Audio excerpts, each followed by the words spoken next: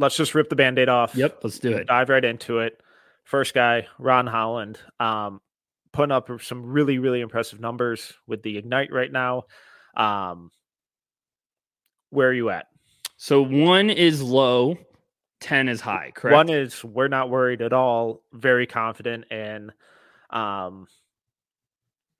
in his long-term potential, his draft stock, all of that. 10 is holy fuck, burn this place down. So I might shock some people. I'm at a 2. Fascinating. And here's why. Because I don't think I view Ron Holland like most people are trying to imagine Ron Holland. I'm not viewing Ron Holland as like, oh, this potentially is a number 1 guy. I think his ceiling is a very nice number 2 guy.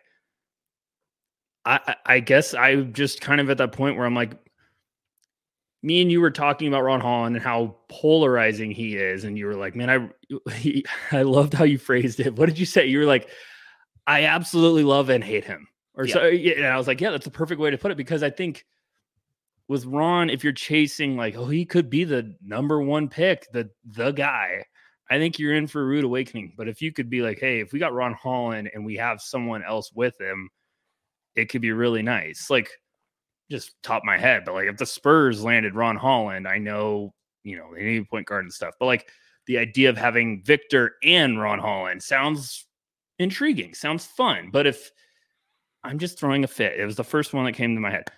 I think if you had Ron Holland with a guy, that's your offensive guy, that's where Ron could really succeed. But there's just times on tape where I'm like, I don't think I'm ever giving Ron Holland the ball all the time and being like, we need you to score all the time. I think he's going to be this off-ball guy that could be a great cutter, athletic, a demon in transition, strong defensive player.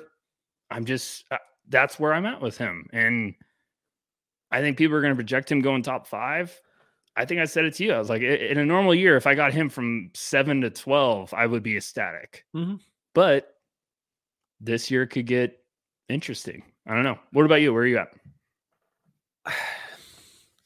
So entering the year, I had him as like a top 3 guy. The prestige, the potential, athleticism, all that fun stuff. But I'm at like a 6. I'm not totally panicking, but I'm also not super comfortable with where to place him in the rankings. I currently have him at 6 overall. And a lot of that is just kind of simply due to this class, honestly, because I've tried dropping him lower and just the absolute potential of what he could grow into. Because I don't want to rule that out yet.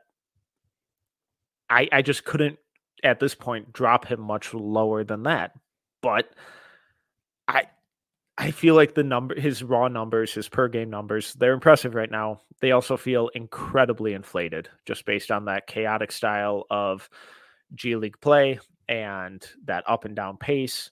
All of it feels really, really inflated and kind of the beneficiary of a lack of overall structure. And I'm just going to run through some of his synergy numbers here. And while they're not bad, they're not exactly good either. Right. So transition 43rd percentile, spot up 51st percentile, which is much better than I was anticipating coming into the year. So that's a good sign.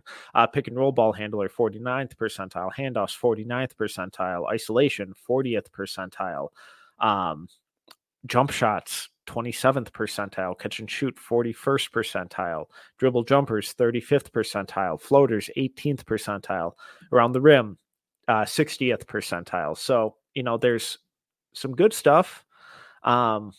There's a lot of concerning stuff too. So am I way off base in kind of thinking that way? No, I don't think you are. I mean, he's averaging on the year right now. He's averaging 20 points, 6.8 rebounds, 2.8 assists, 2.2 steals, shooting splits of 47, 27, 68. He had an 11 turnover game that everyone was just like, what in the world? But his last 5, I think Ron Holland's going to be this hot and cold type of player. That's why I'm thinking if you have a go-to scorer and Ron's doesn't have it offensively tonight, but Brandon Miller's got it. Or someone in the comments was like, hey, what about him with Portland? That makes some sense to me because you potentially could have Scoot, who's on the way up, and Shaden Sharp. Like, that'd be great. But now Ron Holland's starting to get cooking. His last 5 games, he's averaging 26.6 points, 8.2 rebounds, 3.6 assists, 2.8 steals, shooting splits 52, 33, 90. That's something I get excited about because I'm like, hey, if Ron Holland could make an impact in so many different ways, and I'm getting him at mid 30% from 3, great. Awesome. But I just think if you have Ron Holland number 1 on your board, that's fine. I have no problems with that. I've got him at 5. I feel really good about having him in my top 5, top 6, because I think I would like to get him around 5 or 6 or 7. And if I really love him, I guess top 4, but we're going to have to wait and see with it. Well, I mean, one of the fans asked, like, where are you at with his shooting, Metcalf? Like, what do you think of it? I think it's gotten better. It looks better than I was anticipating, but the form doesn't feel all that different than what it looked fluid? like. Maybe a little bit. He has some step back stuff where you're like, yeah, what the, I was like, you're like, whoa. If that's where you get excited. You're like, even if that's coming around more consistently, but there just seems also a lot of times and where I get hesitant with him, where it's like, I don't know what he's doing with the ball in his hands sometimes. Transition, he's awesome because he's just a bullet and he's very confident. But like he had a fantastic sequence where he had a transition dime, steal, and 3, and you're like, whoa, okay. But I don't know. Yeah, in transit, he might be one of the best transition players in this draft just because he is so goddamn fast. And he's like that in the half court too, where they'll run him off of handoffs and he's just a blur getting downhill. And something that I've really enjoyed from him is he's these last, couple weeks where he started lowering his shoulder into guys, kind of shrugging them off, stepping back to his left, and then finishing through the contact. And that's a really nice move. That's a pro move against grown men. So that's the kind of stuff that you like to see. But on the flip side of that, his handle right now is awful. And he's turning it over in traffic all the time. There are minimal passing instincts there. And as much as I like the ability to kind of shrug guys off when he drives and play with that physicality, there's not a whole lot of craft when he gets downhill. It's all, I'm just going to kind of barrel into you and hope for the best here. And if you're stronger than me, it's going to end up in a bad shot or a turnover. And if you're a smaller guard, then I'm probably finishing through you. So that's nice for right now, but how feasible is that when we project long-term and what he could be? Because his height has been listed anywhere from 6'6" to 6'8", and I do not think it is closer to 6'8". I think it is on the lower end of that spectrum. So how feasible is it for a 6'6" guy to play with that type of physicality against NBA rim protectors and forwards and, perimeter defenders on a nightly basis, especially if you're taking him top 3, top 5, first overall? You're expecting him to be the go-to guy. And I'm not sure he has the feel overall to do that. And I'm not sure that he makes anyone on the court better. Yeah, I think the dream is you get him alongside a couple strong pieces and he's a game wrecker. Like when Ron's cooking, whoa, but like buckle up, because he can make those plays that really swing momentum. Like you get a fast break, Ron Holland can just turn on the turbo button and throw down with anger. Like he's very special, gifted that way. And I think he makes an impact defensively. It's just there is sorry to cut you off with the defense.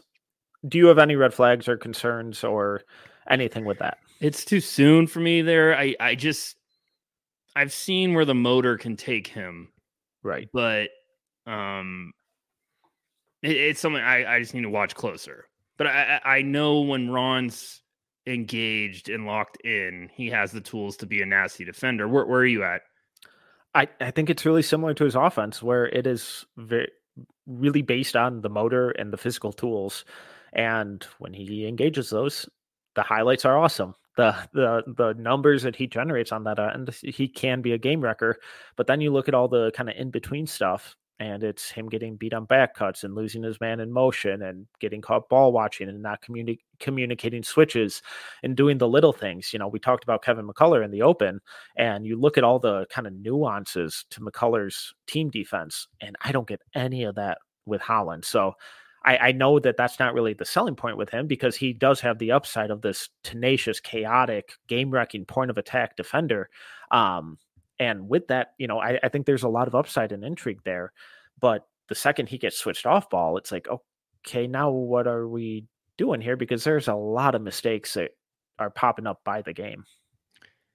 If he was doing what he was doing offensively and he was just a dominant high motor all the time lockdown defender, I'd be having him near 1.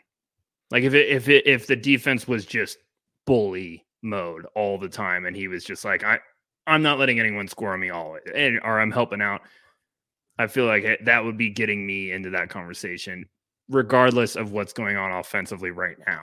But I just that's why I have him a little bit. I'd feel more comfortable getting him lower, because there is some questions, and probably going to be really good.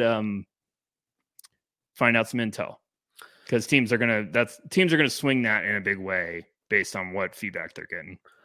And I have major questions about his feel and, overall kind of basketball IQ and all of that stuff, ability to read the floor.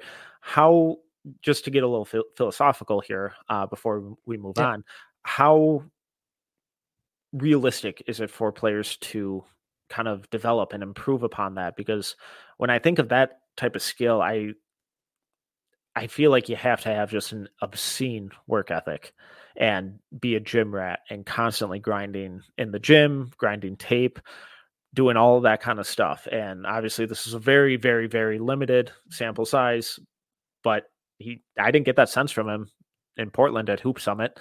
I've talked to a couple people who have kind of echoed those same concerns. But then you also get the reports of him working out with Jermaine O'Neal and people praising his work ethic. So obviously mixed reports here, but personally, I just have, I need him to start answering some of these questions, and haven't quite seen it yet. And despite that, he's still, top 5 basically for me. Yeah, I think I feel like that question always comes up, and it just leads to just a hammer, like traveling down a rabbit hole when it comes to like, can you improve feel? Because you could feel so strongly like each way. I don't think someone's, Tyrese Halliburton had unbelievable feel and vision in college. It's not like a guy all of a sudden gets drafted and like develops having like that type of feel. You can improve it and read tape and watch tape and analyze like, hey, okay, when I attack this place, I could do this. I think there's areas you can definitely improve on, but I don't think it's just naturally, Jaylen Brown's college film, we always like to bring it up. Like, he's gotten much better, but you still see some of the struggles that he's had. So I think you could mask it, hide it a little bit, but I don't think guys are all of a sudden being like, I worked really hard in the gym, now I'm an average 10 assists. It's just sometimes it is an important area to consider. Like, hey, you could be this successful, but if you don't have great feel, it might be a rude awakening. And it's such a vague term to throw out there too. And can be interpreted so many different ways. So. Yeah, it's a very deep conversation, because you think it's like, oh, it's ABC. No, it gets down the alphabet. Where it's like, hurry. Is he a good shooter? It's like, let me look at the percentages. Yeah. Yes. No. Yeah. It's like, does he have a good feel? It's like, okay, well, here's a whole fucking rabbit hole that we get to dive down into, and everyone's definition is a little bit different. Yes. All right, let's move on to Izan El-Mansa, but let's take a quick ad break.